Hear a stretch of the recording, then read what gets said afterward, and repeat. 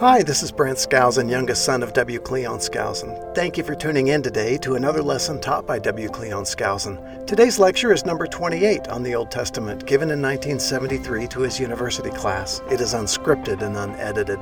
The text used today is from the Bible, 2 Samuel, chapters 1 through 5, supplemented by Dr. Skousen's book, The 4,000 Years, which can be found online, or if you prefer to listen, check it out at audible.com. Today we cover Chapter 4, David becomes King of Israel. Now sit back and join us in the classroom of W. Cleon Skousen. Enjoy! All right, now David. Remember David? Okay. We got David in a predicament. And I want to go very fast because I got to catch up with you. I got to get out of Florida or I'll never do it. Get over to Israel. I wanted to just mention this one thing about David because it comes up in the text. When David was over here in En-Gedi, what did Saul promise to do? Remember, he cut off onto his cloak and could have killed him, but he didn't, and so he held up. What did Saul say about the future king of Israel? Who's going to be king in the future? He admits it. He admits David's going to be king. This is a strange line. You're going to be king, and just take care of don't do anything bad to my children, please. And David said, yes, when I take over, I won't do anything bad to your children. That's a strange operation here. And then he went home, and that's supposed to be the end of the matter. You get David having this experience, however, down on the desert when the people of Ziph betrayed him that second time. He comes over into Judah, and Ziph, they said, come on down, you can get him this time for sure. And when he chased David apparently went around these highlands here because Saul went right down onto the desert toward Beersheba, which is about right here. He got down on the desert, and night came, and he dug up his trench and got down in it and put up his banner with his sword, his spear with his banner on it, which is customary in those days. Has his water crews, might want a little drink during the night, he has that up at the head. And we've got his commander-in-chief, who's his first cousin, sleeping beside him very closely. What's his name? What was it again? And David up high here, looking down on them, and finally he says, let's go down. Let's go down. I want to volunteer. Who volunteered? His nephew, Abishai. And so they go down and they get right up close through the dark. They found their way. It reminds you of Tianka, in the Book of Mormon. They get right in there, and there he is in the trench. Abishai says, there he is. Right, solar pressure. And then David makes this statement, which tells us why he hadn't killed Saul before. Why wasn't he going to kill Saul? He was anointed of the Lord, and it was up to whom to execute him if he was to be replaced. Either he will die or be killed in battle, and that's not my assignment to have him die. And when he's dead, then I'll assume my proper role. Meanwhile, let's take the spear with a little flag on it and so forth, and the cruse of water and depart. So everybody wakes up in the morning, and no doubt they missed it. And you have that real interesting speech by David, who shouts down from a high place that's safe. And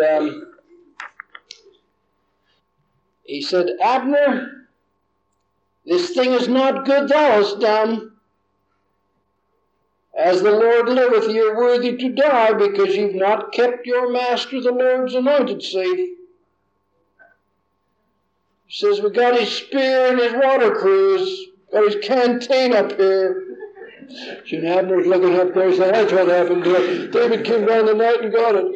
And you have Saul saying, David,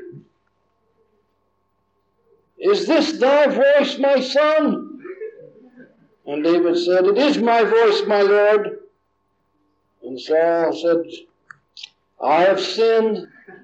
Return, my son David, for I will no more do thee harm, because my soul was precious in thine eyes this day.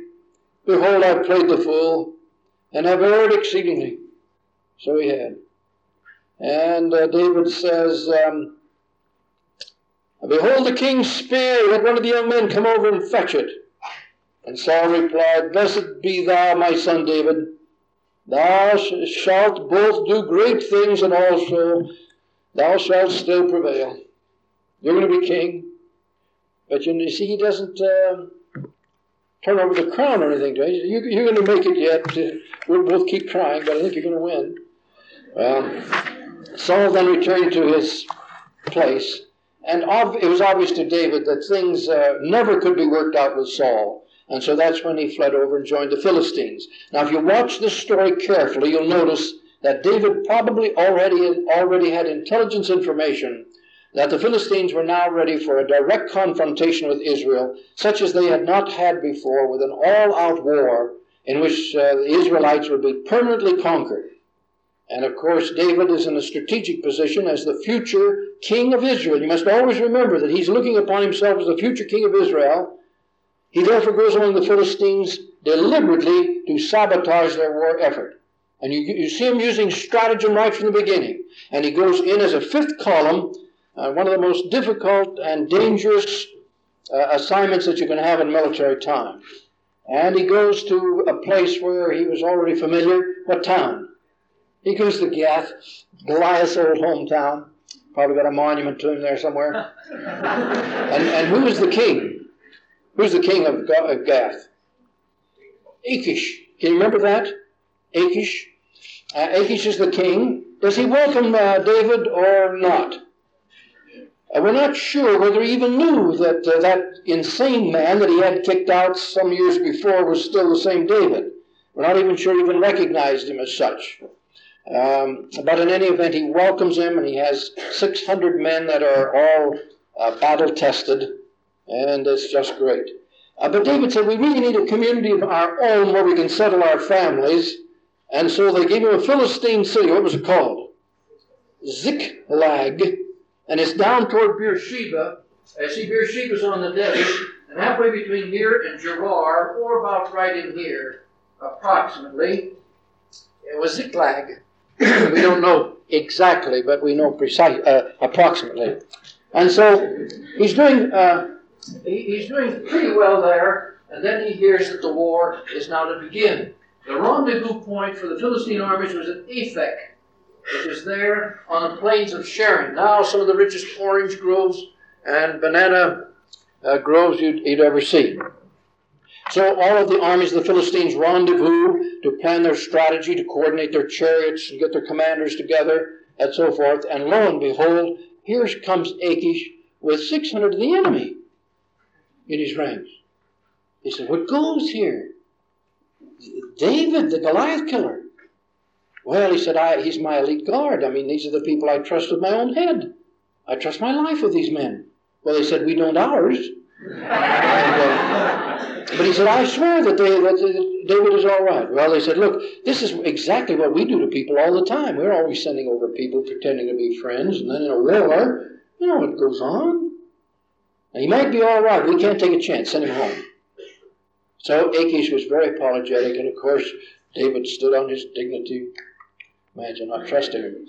And so he went on back down home, and he got to Ziklag, and lo and behold, the place was in what? Ashes. Burned to the ground, raided, all their wives and children carried off with all their property, which was considerable. And they found out that all the surrounding villages had been likewise raided and taken advantage of, and so it was a heartbreak for David. It was a terrible experience when you come back and you don't know what the women have all been ravished, the children have all been killed. I mean, this is a terrible human experience that's been repeated thousands and thousands of times in human history when it actually had happened.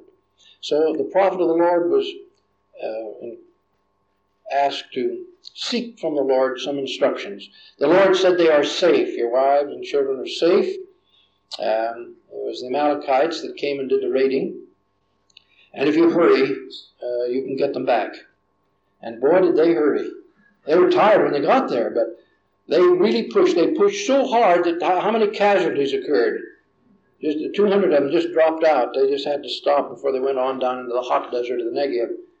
And so they pursued them, and en route they had an informer suddenly say, I know exactly where they went and where to find them. Who was he? What nationality? Egyptian. And how did he happen to know where they went? He'd been a servant of one of the Amalekites, and he got sick, and they left him to die on the desert. He was just very anxious to cooperate in every possible way. When David and his men came in sight of the camp of the Amalekites, they hit it so hard that the only ones who escaped were whom? Those who had camels and could gallop away. If they had a camel, they get on it and get out of there fast. They were able to make it. Everybody else was captured.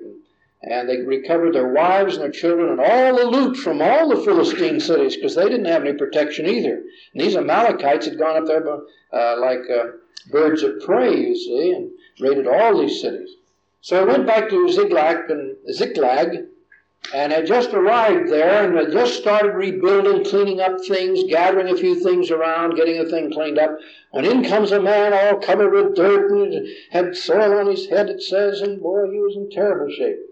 And he says, bad news, bad news, bad news. David said, what's happened? And he had a story to tell. Now, what really had happened is that the Philistines had gone up with all their chariots to the one place where you could fight Israel with chariots. Can't fight with chariots in the mountains.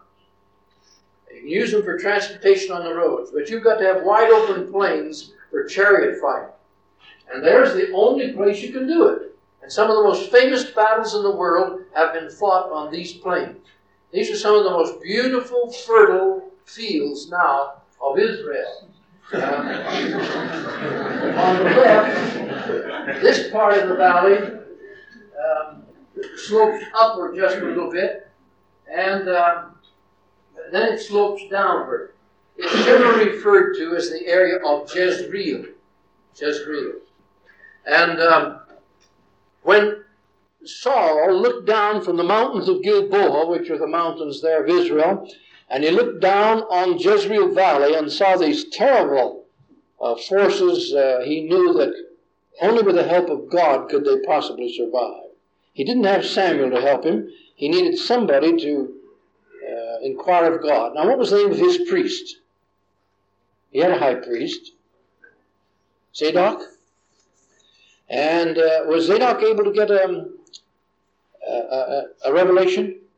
Not a word from the Lord. The Lord has nothing to tell Saul, even through his prophet. Now, sometimes this happened to Joseph Smith.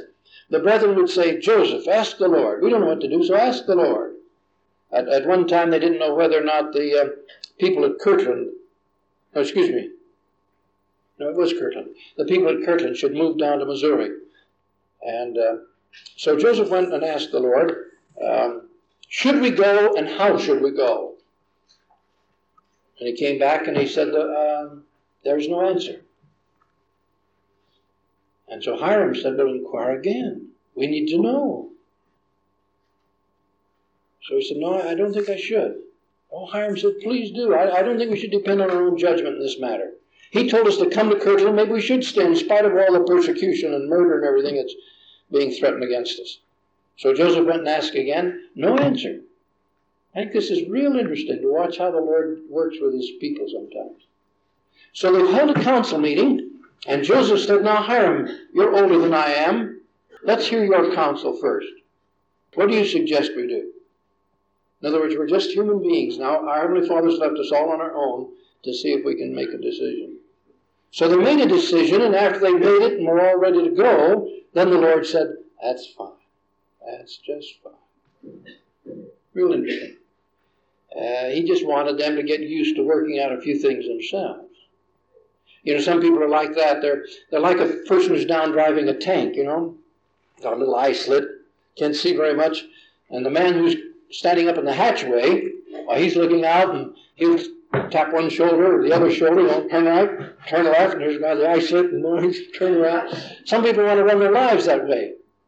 If they got a little slit in front of them, they say, Heavenly Father, this one or this one? They want him to tell them everything. They don't want to make any decisions themselves at all. And the purpose of this life was to learn the difference between good and evil. And the only way we can do that is to have us make the wrong choices once in a while. Isn't that right? And our Heavenly Father does that deliberately. He just holds back. And he says, okay, find out. You decide. And Find out. You're going to fall over a cliff, but it's all right. You'll be smarter when you get up. That's why one of the prophets says, be thankful for everything that happens to you, even the disasters, because you learn so much from it. Well, this is true. In any event, when he saw all of those hosts, he decided he just needed help. So Saul, not having a prophet to call upon, decided to see if he could make contact with the spirit world and somehow talk to Samuel. Now, he'd already cleansed the land of mediums and spiritualists. They called them witches. A medium was a witch. That's what they called a witch. She had contact with the adversary and contact with the spirit world and could make these illegal communications across the veil. So he'd had the land cleansed of them. So he said to his soldier, I've got to make contact with Samuel. I've just got to know about tomorrow. With that host out there, we've got to know. So one of his soldiers said, well, as you know, you cleaned out the land, but I do know where one is. And if you promise that you won't hurt her, I'll tell you where she is. Always said anything, just so I can get to Samuel. Well, he said, she's over in Endor. Endor? Yes, Endor. That's across Jezreel. That's right, but that's where she is. It's the only one I know of. You mean I got to go through the camps of the Philistines? Well, she's in Endor. So somehow they maneuvered it. And he fasted all day, and he got to the woman, and he asked her if she would make communication for him. Oh, she said, I could get killed for this. Because of Saul. Saul's issued an edict to kill all the witches. And he said, I guarantee you'll be all right. You just make the contact. So she said, who do you want me to call up? And he said, Samuel. Samuel? The prophet? Yes, Samuel the prophet. All right, stand by. Well, after he went into her seance, and if you've ever seen this done, once is enough. It's a pretty spooky thing. Pretty soon she sees things coming up out of the earth. There went Elohim, and something else come up, and so pretty soon she sees a little old man. He got a shawl over his head, and she describes him, what she's seeing, and Saul says, oh, that's Samuel. And suddenly the woman starts saying, why hast thou brought me up from my sleep? I can still hear those voices in England. Where they do this, or they talk. And Saul says, what about the battle? Oh, we'll be lost. Saul collapsed. He never saw anything. This is a fake, you see. This whole thing is a phony. Evil spirits do this all the time. You want to see George Washington, or you want to talk to Abraham Lincoln, or anything else that's handy, that's of interest to you? They'll play these roles. And you see, it was no problem for this spirit to predict to Saul that all would be lost. Anyway, he collapsed, and they got some soup into him. He hadn't eaten all day. He was very weak. And they finally went back to the mountains of Gilboa and got his forces around. He said, we attack tomorrow. But his heart was out, gone from him. They went down and faced those chariots. Now, it doesn't specifically say that these particular Philistine chariots had the scythes on them. But that was very typical of the times. They put these long 3-foot scythes, 2 or 3 of them on every wheel. And they're sticking out this way. Then they put scythes or spears on the horses and the tongues out in front. And then they just take these chariots and just drive them into an infantry. So you can imagine what happened. They just churn them to pieces. And it avoids a lot of unpleasant hand-to-hand combat that way. So the Israelite forces were just destroyed almost instantly. And Saul fled up into the mountains of Gilboa. Now these actually are the mountains of Ephraim. This whole section here. These are the mountains of Judah. These are the mountains of Ephraim. And that is the mountain of Gilboa, which is that end looking down on Jezreel. This is Carmel Mountain. The pass in between is called Megiddo, after which the Battle of Armageddon is named, which is yet to be fought. And so he fled up into those mountains, trying to escape, followed by the crown prince Jonathan and his 2 younger brothers. They stayed behind their father, who had his armor-bearer bodyguard with him. And in an attempting to provide a delaying action, all three of the boys were killed. All three of the men were killed. But it did allow Saul and his bodyguard to escape up into the crags and the cliffs there of the mountains up above Jezreel Valley. And as they disappeared out of reach of the chariots, why, they just let a blast of arrows go after them, and then they disappeared out of sight, and they assumed they had escaped.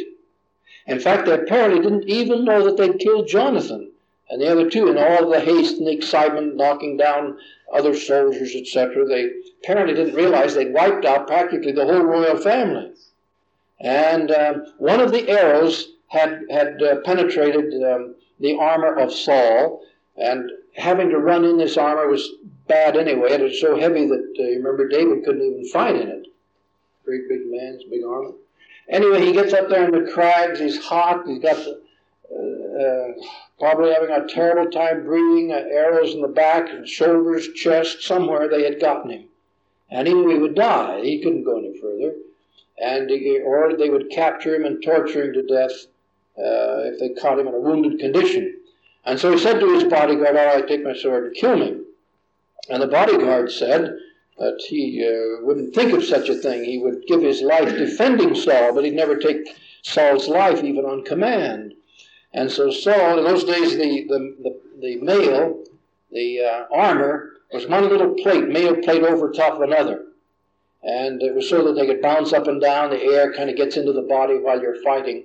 But at the same time, anything hits it on the front, why, it will deflect the sword or spear, or whatever it is, arrow. And so he just lifted up one of these plates and put the sword in his solar plexus and fell forward and killed himself. And then his guard, you see, bodyguard, in shock at what the suicide of his king and everything, he just lifted up a little mail plate and fell on his sword. So everybody's dead now. It's like Hamlet. And then along comes this Amalekite. And he looks down, the king's dead, and his bodyguard dead, everybody's dead. And, oh, he says, David's the man now. No doubt about it. David is the man. I said, what can I do to get be on the right side of David? Well, let's take a little plan here. So he reaches down, he takes the signet ring and the crown off of the king's head and takes off for the south. And comes to David at Ziklag and says, bad news, Saul and Jonathan are dead. And David said, are you sure? He said, yes, I'm sure. How are you sure? Because I was there. Go on, tell me more. How'd you get the crown and the signet ring? Well, he said, I came and the king was still alive, and he asked me to kill him, and so I did. I brought the crown and the signet rings to you. You killed the king? Now, many a time a man, when he's badly wounded, this happens, the GIs will tell you about their experience where a buddy is badly hit and he'll say, shoot me, kill me, shoot me. The pain is so terrible. And the duty of a fellow GI is to ignore those pleas. Sure, he's in terrible anguish, but we can save him, get him out of there. But this Amalekite, you see, had gone ahead and killed the king. And it so angered David that he said to his troops, you've heard him from his own mouth. He deliberately killed the king, and we don't kill kings. And down he went. Down went the Amalekite.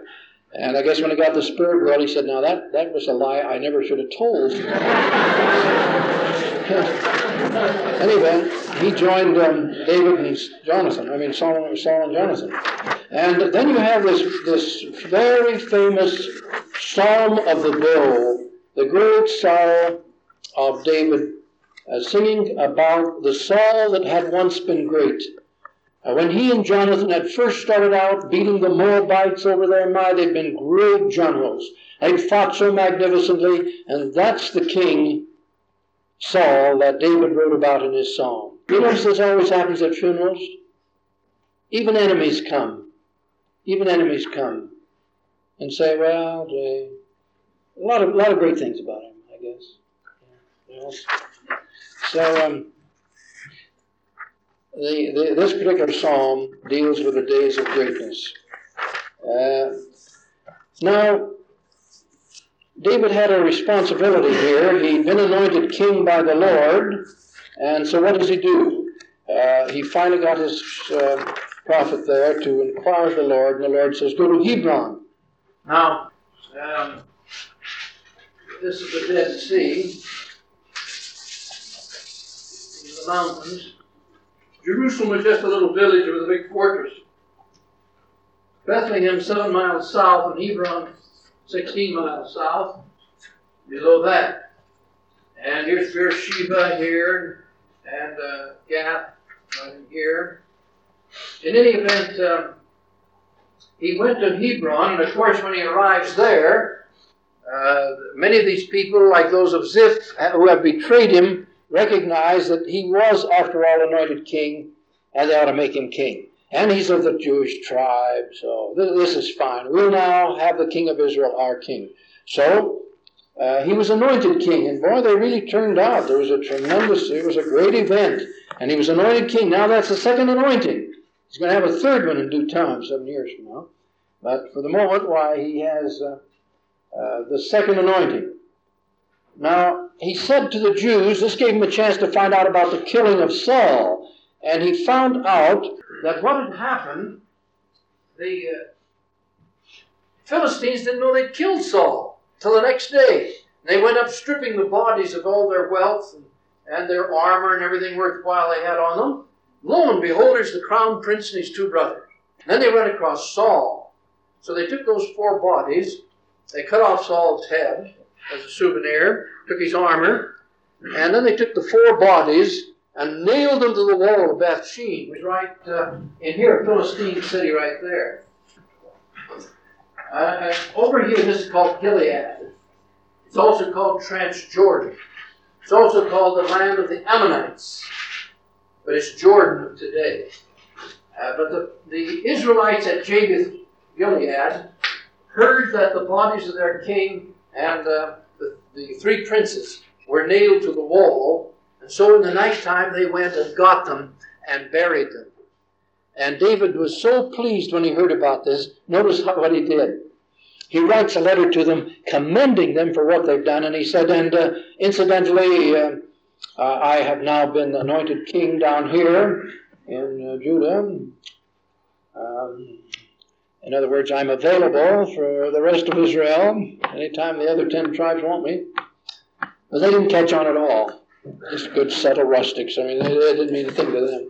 So he goes on here and has 6 or 7 sons while he's king at Hebron. Now, it wasn't long before his soldiers got together with the soldiers of the new king of the northern 10 tribes.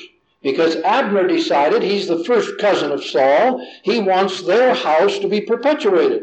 So he appoints the 40-year-old Ishbosheth, the son of Saul, to be the new king, and he's just a little fellow trying to get along with the world, kind of a clerical mentality.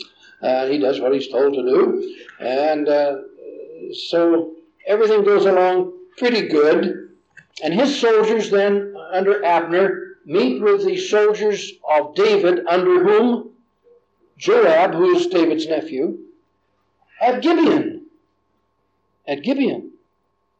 That's right down near Jerusalem. Remember I told you before that Nob, Gibeah, Ramah, Samuel's home, and Gibeon. So that's right down here, just right there. On the line of Benjamin.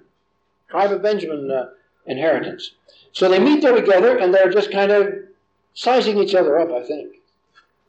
Because they're trying to settle difficulties. These people keep having wars. Joab has a war here just very shortly here, right at the time David's trying to get unity, you notice. In any event, they decide to have a little joust. And so they get 12 men from each side, and they're just supposed to have a joust, you know. Everybody parries and thrusts, but, pull your punches. But each side got together and said, let's get him. There was definite hostility here. So when they give the order to start the play, each one grabs the other, and you got mutual massacre here. And of course, when they all went down in a heap in their own gore, why the 2 armies that were sitting there expecting to be entertained, they said, foul play, and they started fighting.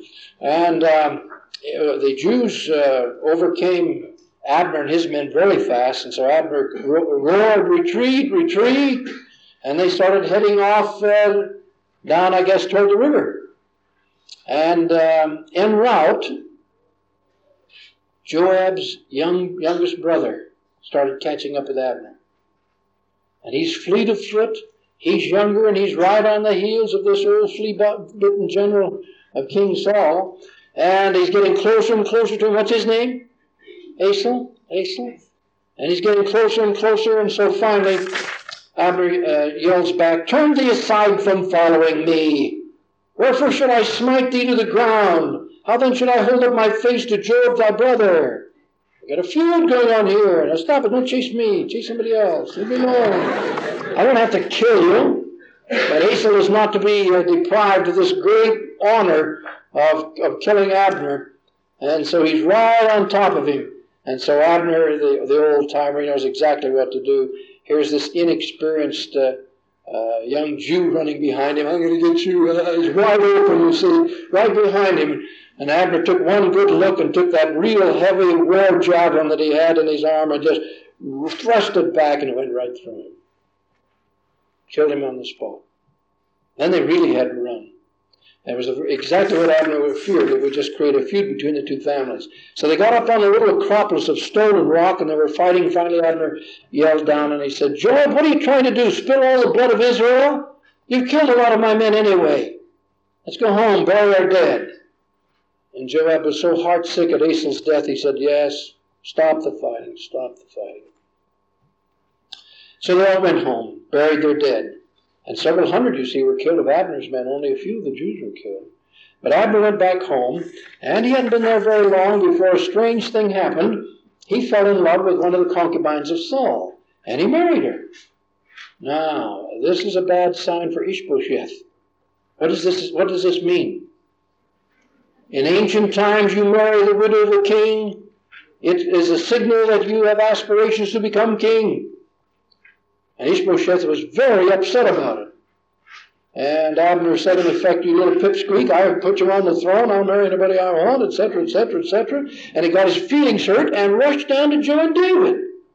So "I think I'll join you now. I think I could get the northern 10 tribes to all join you too." Oh, David said, "This is a nice change of affairs. But I like to have a couple little things done before we do this, before I take over. I want whom? I want my Michal back." "Oh, don't worry about it. We'll get Michal for you." And then he made a contact with Ishbosheth and said, "I want my Michal back." And I think all the brothers and sisters of Michal had probably felt very badly about what their father had done to David and Michal, and splitting them up and marrying her to Phaltiel. So the king agreed to it, and Abner agreed to it. The next thing that Michal knew, she was a political pawn, being hauled off by Abner down to Hebron. And who's following close behind, just sobbing his heart out?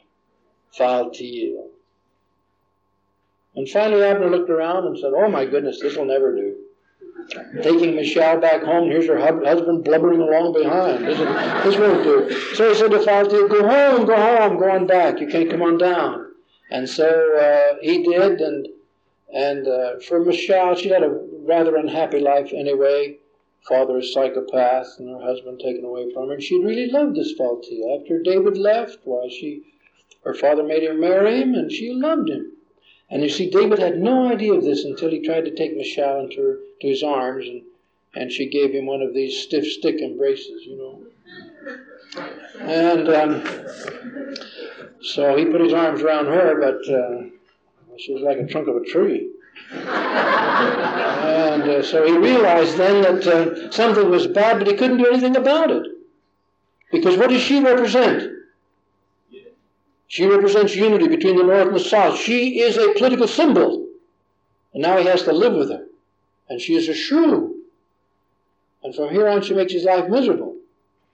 And finally he really gets cross with her a little later on in the story. And it says, and she never had any children. That's just to tell you in biblical language that everything was off.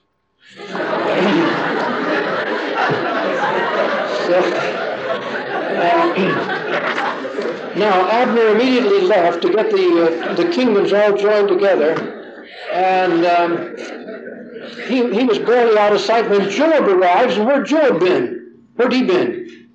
fighting our ancestors. He'd been fighting some of the northern 10 tribes.